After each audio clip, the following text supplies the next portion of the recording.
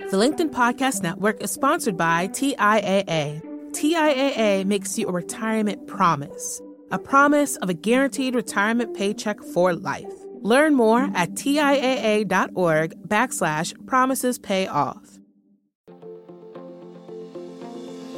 Hello, my friends, and welcome to another exciting episode of Negotiate Anything.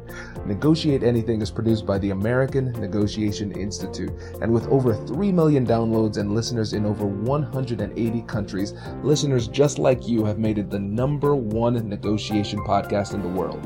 I'm Kwame Christian, and I'm the director of the American Negotiation Institute. We're growing, and I want to introduce you to our new team members and new trainers. This will give you new and diverse perspectives on negotiation and conflict resolution. And that's why Shane Martin, our head of sales and partnerships, is going to serve as co-host of the show from time to time. We're excited to continue to provide you with the best content that will help to make your difficult conversations easier, both at work and at home. Lastly, our team conducts negotiation and conflict resolution trainings in the United States and abroad. Our trainings will give you the practical skills you need to resolve conflict, negotiate, lead, and persuade with confidence. Click the link in the description below to learn more about how we can make your difficult conversations easier. Therese, thanks for joining us today. Thanks, Kwame. It's so good to be here. Yes, it's great having you. So how about you get us started by telling us a little bit about yourself and what you do? Sure. I'm a cognitive scientist at Seattle University, and I try to help smart people be smarter at work. It's that simple.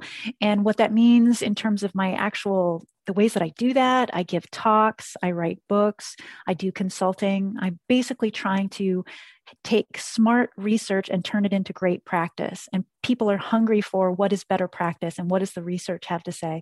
And I try to package that in a way that people can really use at work. That's fantastic. And I respect that because my undergrad degree is in psych, and I can get really lost in the studies. And then afterwards I say, well, what do I do with this? And so it's great to see that you're actually taking that literature and turning it into practical advice that people can put into use. Yeah, I'm with you. It's fun to read, but then you step away and you forget the studies because you can't actually make it actionable. So I really try to take the best research that's out there and say, okay, if you were going to use this at work, what would you do? And I try to put it in practice in my own work, not just proselytize, but actually, what does it look like when I try it? Yeah, this is great. Well, fantastic. Well, listeners, the 3 things we're going to focus on today. First, we're going to talk about common mistakes that managers make when they're giving feedback. Then we're going to move on to talk about how to truly give helpful feedback instead. And then lastly, how to solicit better feedback from your manager. So let's start off with the juicy stuff. Mistakes. Share stories. Tell us about it. There are so many mistakes that we make when we're giving feedback. Most of us aren't trained. I know you have a law degree, Kwame. Plenty of people get law degrees and MBAs and advanced degrees, and yet they still nobody ever trains them how to give feedback. I'm doing a program right now at Oxford in their business school, and all the different things we talk about, we never talk about how to give feedback. So it's really common that this is overlooked. So my book talks about a bunch of different mistakes that are all avoidable, but I'll just talk about 3 here today that are really common. So one common mistake in giving feedback is you don't do it. You just don't give the feedback. There's a recent study showing that in the United States, approximately 21% of managers admit that they just don't give the uncomfortable feedback. They avoid the conversations altogether. So that's a disaster if you're a CEO or a president, right? Think about that. You've got 100 managers, 21 of them are just skipping the hard conversations. 21 teams, right? That means 21 teams are just crossing their fingers and hope they improve. They're being robbed of the opportunity for feedback. And so I want to change that. I want to, and I understand people don't have the training. People want to be the nice guy. They don't want to be the one who has to say the hard thing. There's so many reasons why people will skip the hard conversation. You might not want to crush someone's spirit, especially during COVID, right? People don't want to reduce morale or motivation. It happened to me last fall. I had hired a freelance designer, and she provided her initial designs, and they were really off the mark, right? Kwame. They were not what I wanted. And my first thought was like, oh, you know what? I need to hire somebody else. And I got back online. I'm like, oh, I need to hire a new designer. And I was like, wait a second, give her the feedback, give her the chance to improve. It's so easy to write it off as this person can't do this. I need to turn to someone else, or need to give the job to someone else. So that would be one of the biggest mistakes, is simply that people don't give the feedback.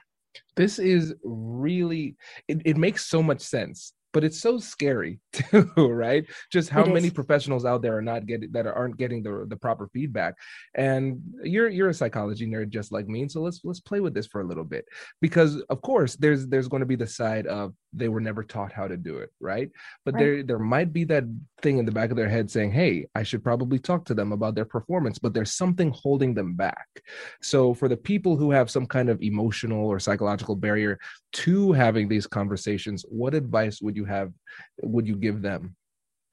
So picture yourself in the other side of the conversation. You're the person who's not being given the feedback. If you knew your manager had something to say to you, that they saw a place that you could improve, and they didn't say anything, what would be running through your mind? You'd be thinking, don't they believe in me? Do they think I'm too sensitive? Do they think I can't take it? Have other people noticed that I'm underperforming in this way? Maybe they're not the only one who's noticed, right? So if you can take the other perspective, you would be mortified to find out that your manager has some great piece of advice or concern and they're skipping it. So one of the things you can do is try to imagine yourself in the other side of the equation. How would I feel if my manager didn't do this? So that can be helpful to get you there. I think part of the problem is our own discomfort with how the other person is going to react. Right? There's a great episode of The Office. I don't know if you're a fan of The Office, but there's a great episode. You are. Okay, good. There's a great episode of The Office where Michael needs to tell one of his employees that his fiance, Angela, is having an affair with someone. And Michael thinks about it. He thinks about it all day, right? When am I going to tell this person? And what he ends up doing is they're walking to the parking lot together. And Michael, as he drives away, unrolls his window and says, Angela's having an affair. As he drives away, so that there's no further conversation. And, it's not work feedback, but that just illustrates like the discomfort that someone can have with giving bad news. And then that gets mingled with, we think the other person's going to have a terrible reaction. So we over hypothesize as to how they're going to react. The honesty is most people are silent in the face of critical feedback. They're surprised by it, or they realize, I knew that was coming. I knew that didn't go as well, and they're embarrassed. But most people don't have a really strong reaction. They're usually looking for guidance. So a good thing to know is people are probably going to be much more passive than you expect. So don't hold back for that reason. You can help that person improve. They want to improve. And like I said, put yourself in that other person's shoes, and it'll help you get past whatever obstacles you're running into, your own discomfort. That's great. I love this. And I love The Office. so that is a great example. So yes. So tell us more. So we had the one mistake, people just don't give feedback. Don't give it. What else? So another one, and okay, let's say you're in that 80%. You're like, Therese, I do give feedback. I'm going to go. I've got, in fact, a feedback conversation tomorrow. A common step that people skip is they don't say their good intentions out loud. This is something I talk about in my book, but I haven't read in any other feedback books, but it's the Jedi maneuver is to say your good intentions out loud. So first, let's talk about why don't people say their good intentions out loud? So what's really interesting here is we assume the other person believes we have good intentions, but what the research shows, study after study, is that when someone brings them bad news, we assume the bearer of bad news has malevolent intentions. Right? And maybe you've had this experience. So you go to the doctor's office and your doctor, you go because you have what you think is a small problem. And your doctor says, oh, this could be serious. We need to do a bunch of tests. I need you to come in for 2 follow-ups. We'll do the first test. You come in 2 weeks, then I'll have you come in 2 months. Then I'll have you come in at 6 months. And what do you think? You're like, oh my gosh, my doctor just wants a whole bunch of visits, a whole bunch of copays, right? Instead of thinking, this person's trying to take care of me. They're trying to catch this problem early before it becomes huge, before I have to go on medication. it's just a perfect example of how we assume negative intentions, even when that person is literally trying to take care of us, right? I don't know if you can relate to that example, but I sure can. I've had that experience with doctors before. And there's plenty of research showing when somebody brings us bad news, we shoot the messenger. We assume negative intentions on their part. And research, there's a great study by Leslie John. She's a management professor at Harvard. And one of the things that she did, she made it completely random. She had people draw a little slip of paper. Her research assistant would draw a little slip of paper out of a bag. And the person ahead of time, the person in the experiment would say, I want you to draw a 1, 2, or a 3. So let's say they said, I want you to draw a 1. And you draw out a 3 instead. It's totally random what number you draw out of the bag. And when you say out loud, oh, you know what? I drew a 3, and that person doesn't get money, that person assumes that you tried to draw the wrong number. Can you believe this? It's totally random, all they're doing, and you get to see them. They're in front of you. They're drawing it out of the bag. And yet you somehow assume negative intentions on their part, even though it's random. It's just remarkable how we fill in the blank. We scribble in negative intentions for people. And so this is a mistake that managers make. We don't realize that people are going to assume the worst when we have bad news for them. They're going to assume that we like the power, or that we want to make them feel bad, or that we're not paying attention to how hard they're working. There's just so many negative intentions that we'll scribble in.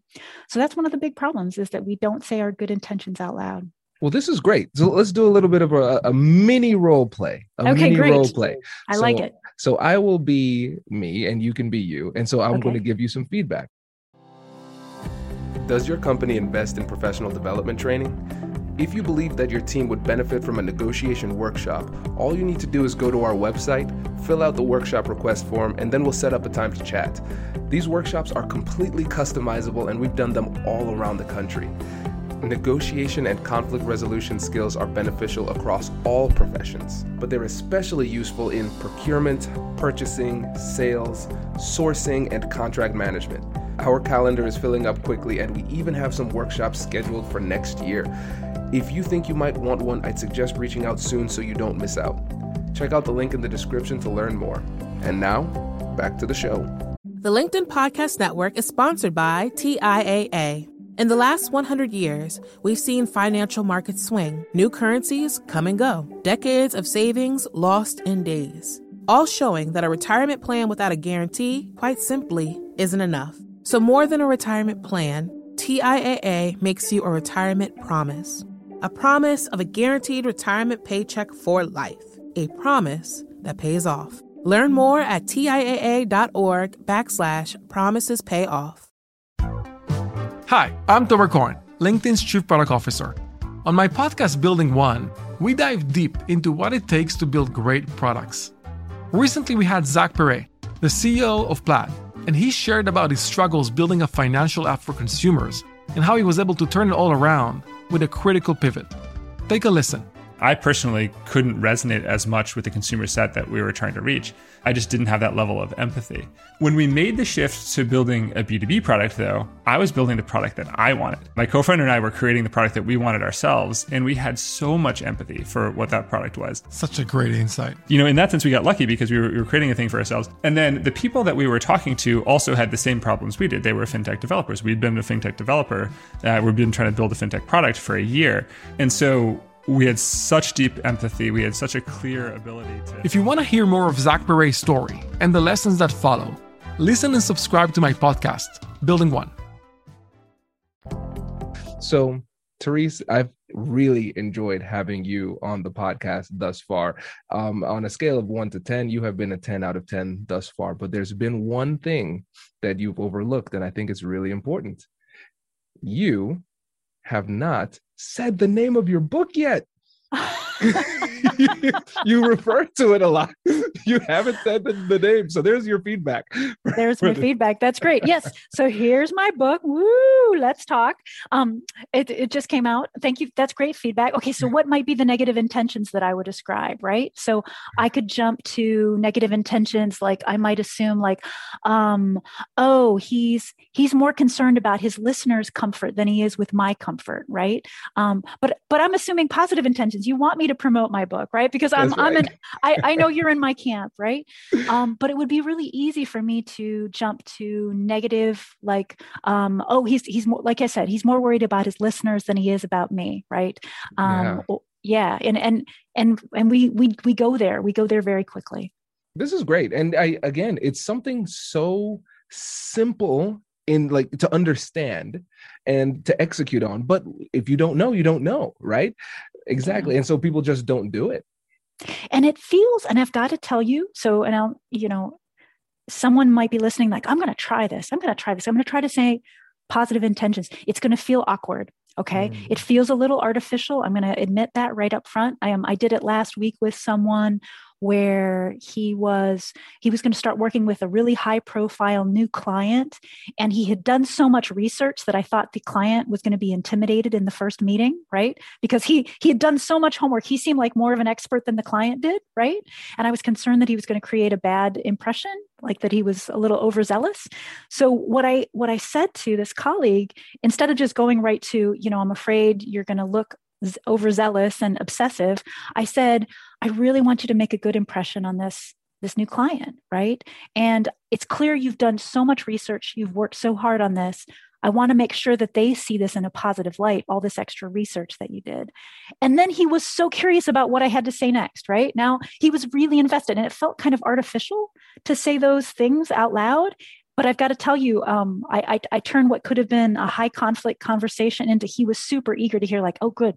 Yeah, I did do all that research. Okay, how could I frame this so that they don't misinterpret it? And it became a really positive conversation. So if it feels a little awkward, it's not surprising. Just try it. It's a Jedi maneuver. It works.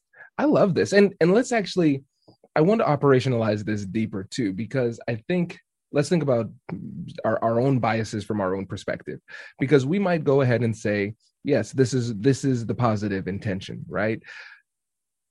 Would it be at all beneficial to kind of anticipate the possible negative assumptions that they have and intentionally frame your message to counter those specific negative assumptions they might have?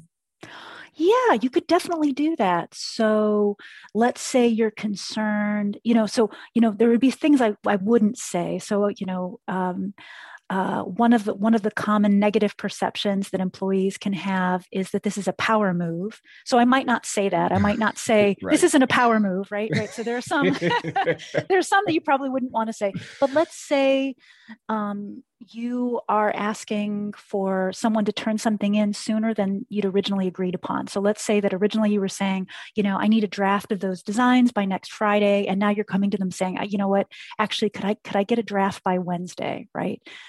To frame it, to frame that as positive intentions, to say, this isn't that I'm questioning your work. I know that you're an expert and you're very detail oriented. So this isn't about the quality of your work. It's just to ease my own anxiety. And I want to make sure that we're on the same page because I'm going to have some other meetings that day. So I do like, if you can anticipate, here's how they might see it. I want to clarify, it's not X, it's actually Y. I think that is a nice way to go. But like I said, if you think that they think that the whole system is broken, right? Don't say it that way. Don't say that the system is broken. And so I would think a little bit about how you want to frame it. Perfect. That makes sense. Well, what is the third thing that people often do? So the third thing that people do is that they lead with talking, not with listening.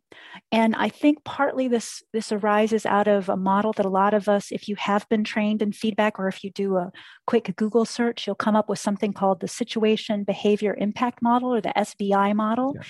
And that model, if you're familiar with it, is to say, like, here's the situation, here's when something happened, here's what you did, and here's the negative impact that it had. And this is a common model that people will go to, and it offers a lot of clarity. So that's what's good about this model. The problem is you're leading with, I'm doing all the talking. As a feedback giver, I'm doing all the talking.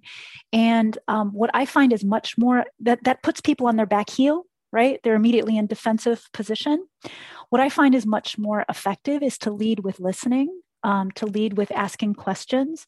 There's a great study by Zenger and Folkman where they were asking employees to rate how good their manager was at giving feedback. And there was one thing that predicted employees' perceptions that their manager was a great feedback giver. You know what it was? It was simply that their manager asked for their perception first. So before the manager gave any feedback, they simply said, how do you see it? How do you think that went? How did yesterday's presentation go? What did you think? What were you pleased with?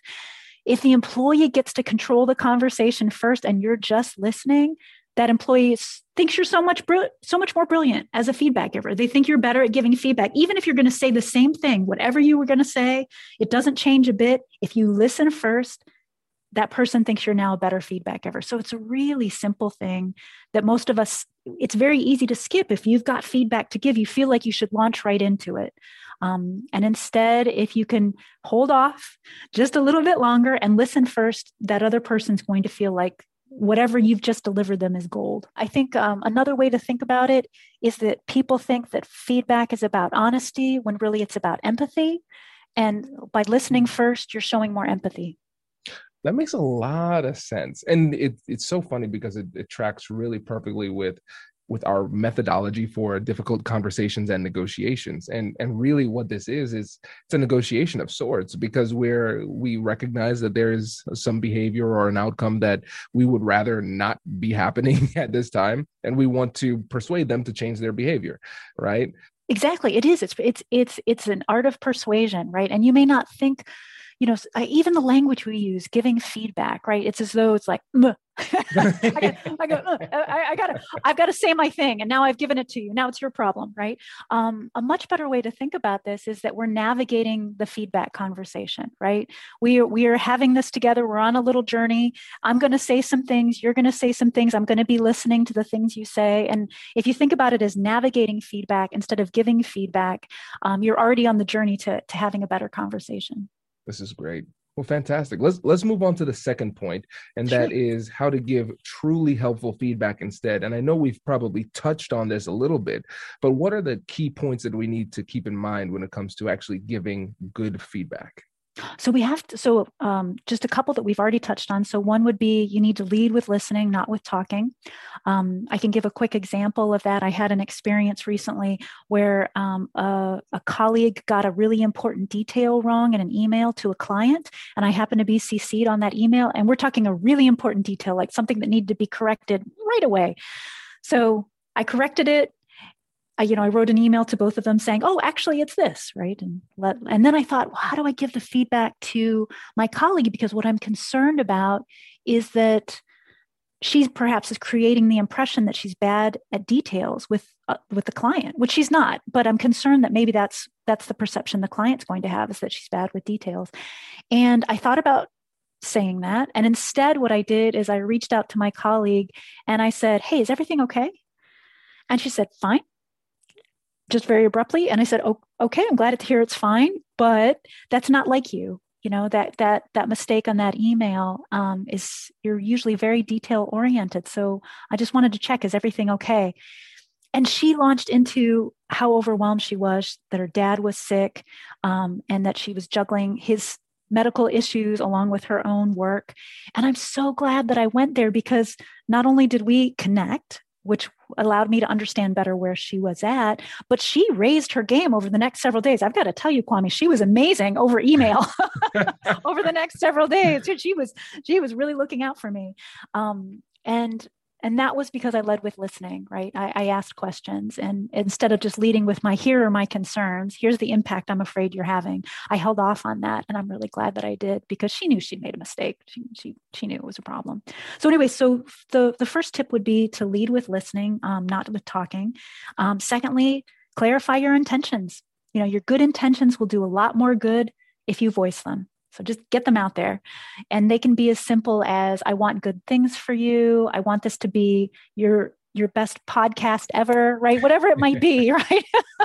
You would be surprised how happy the other person will be to hear your good intentions.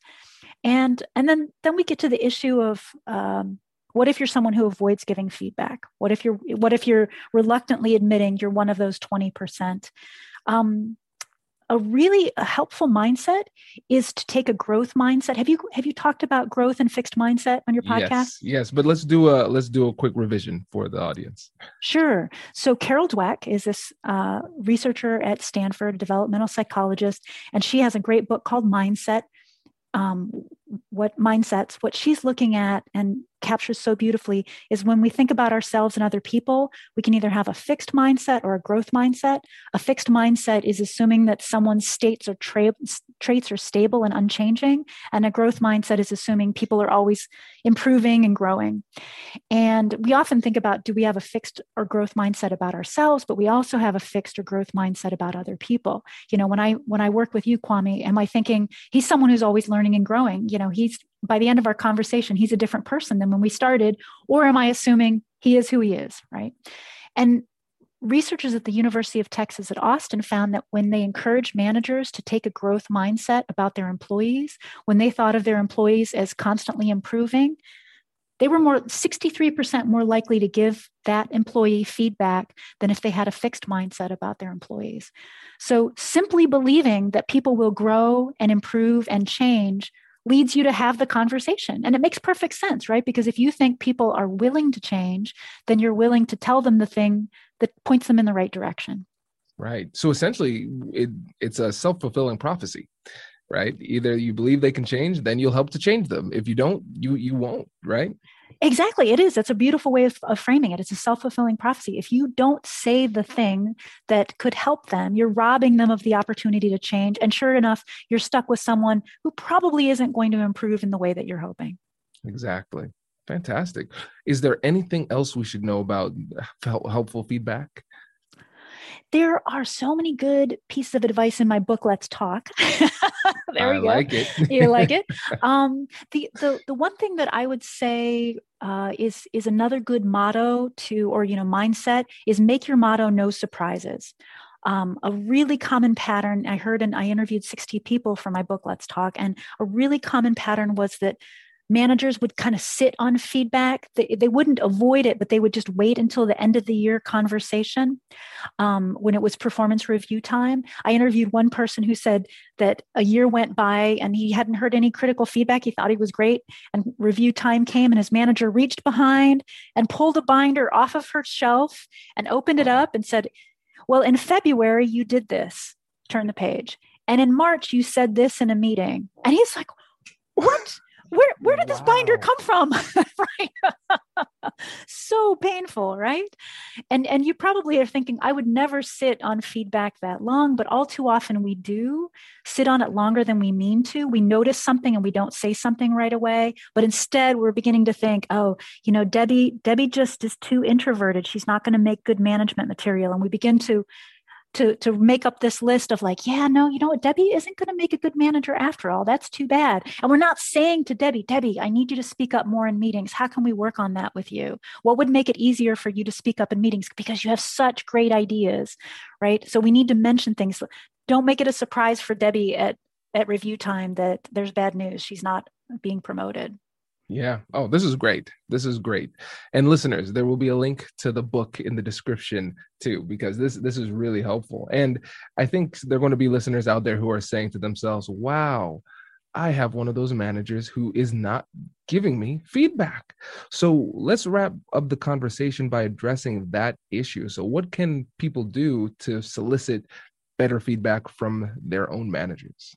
So this is such a common problem. One of the things I heard most often from people throughout organizations, from entry-level employees to VPs, that they don't get feedback from their manager. What they're told is, Kwame, keep doing what you're doing. It's great. I love it. No news is good news, right? That there's literally things that managers will tell employees. And I think it's probably gotten worse during COVID. There was a great study done by Microsoft this summer. They found that managers on average are putting in an extra 8 hours a week in interactions on top of their normal workload because of COVID, that they need to be communicating more. So I think to add to the problem, you've got managers are so busy, they're not noticing, right? They're not taking the time to give you the feedback you need. So 3 strategies for trying to help your manager acknowledge, you're acknowledging they're busy. You acknowledge that they may not notice everything, but you need better feedback than you're getting, right? This vague praise is not helping you. So 3 strategies, and I'll go from the least aggressive to the most aggressive, okay? So the easiest one, make it super easy for your manager. Create a list of 3 or 4 things you're willing to work on. Let's say your manager says, Kwame, just keep doing what you're doing. You say, great. I've got a list of 3, but I've got a growth mindset. I want to improve. I want to be better at my job 3 months from now than I am today. So here are 3 things I could work on. And you show your manager the list. And then you say, which of these would you prioritize? And now your manager will be like, oh, you are serious. All right. And chances are your manager will come up with a 4th thing that you didn't even think of, right? But you're giving your manager permission to get really specific. You're allowing your manager to say, actually, what I would prioritize would be X, or they may pick something from your list, but now you're on the same page. You're aligned as to where you should be putting your extra energy. And I've talked with managers who, when they hear this piece of advice, they're like, I want my direct reports to do this. I wish more of them would make it easy for me. So that's kind of the simplest one. The second one, if you are at a company where there's a rating system, a lot of companies have a 1 to 5 that employees are rated at the end of the year on 1 to 5 or 1 to 3, where 1 is below expectations, 2 is meets expectations, and 3 is exceeds expectations. This strategy is, what is a 5 doing? Right? So basically, if your manager says, everything's great, don't worry, everything's fine, just keep doing what you're doing. Say, okay, that's great. But last time I was a 4 and I want to be a 5. So tell me, what's a 5 doing differently? Right? And now your manager may not have an answer in that moment, but it gets your manager thinking, like, I have seen 5s before. What are they doing differently? So this is a really nice way to, like I said, it may take a couple of conversations, but you're showing your manager you really are looking to move up in terms of your performance. And then the most aggressive, and I've interviewed 2 managers who've taken this approach, and that is to say, am I promotion material? All right. And what I've seen these 2 managers at least have told me that they've done is they've gone to their manager and said, I want to be promoted by the end of the year. What do you need to see from me to put my name up for promotion? And then they asked every month. Every month they came back to their manager and said, are you seeing what you need to see to put me up for promotion? Am I doing what you need me to do? Is there something I'm missing? And they kept coming back to it. And as a result, they were able to get feedback to pivot and pivot and pivot. And both of these employees got promoted at the end of the year. Wow. That is fantastic. That's really, really good. I wish I knew this while I was working for somebody else. Exactly. I wish I had been given that advice. I had a boss. I went to her 2 months before it was promotion time. And I asked, are you seeing what you need to be seeing? Or, I use slightly different language, but I said, can you make a case for me to put me up for promotion? And she was like, oh, no, I can't. And I won't, there's not enough time for you to do the things you need to do for me to put you up for me to make a case in 2 months, right? She needed a longer runway, right? And so I wish I'd gotten this advice sooner. Just start asking a year out, and it will show your manager you're committed. Plus, your manager is now in a position where they can't surprise you, right? They need to be letting you know. Exactly. Wow, Teresa, this has been fantastic. Let the listeners know again about the book and how they can get in touch with you. Sure. So my new book is called Let's Talk, Make Effective Feedback Your Superpower. And it was just published by Penguin Random House here in January 2021. And you can look me up on my website, teresehouston.com, or you can email me. My email is on my website, and I'd love to hear from people. Fantastic. Thank you so much. This was really, really helpful. It was a lot of fun, Kwame. Thank you. Congratulations! You've just joined an elite club. By listening to a full episode, you're now officially on the Negotiate Anything team. So welcome aboard. What most team members do is they subscribe to the podcast because that allows them to automatically get the latest episodes of the show. The best things in life lie on the other side of difficult conversations. Keep learning, keep practicing, and keep getting better. Your relationships will improve, your career will soar, and you'll have the confidence you need to get the most out of these crucial conversations. Again, thank you for joining the team. We're excited to have you, and I will see you in the next episode. I'll catch you later.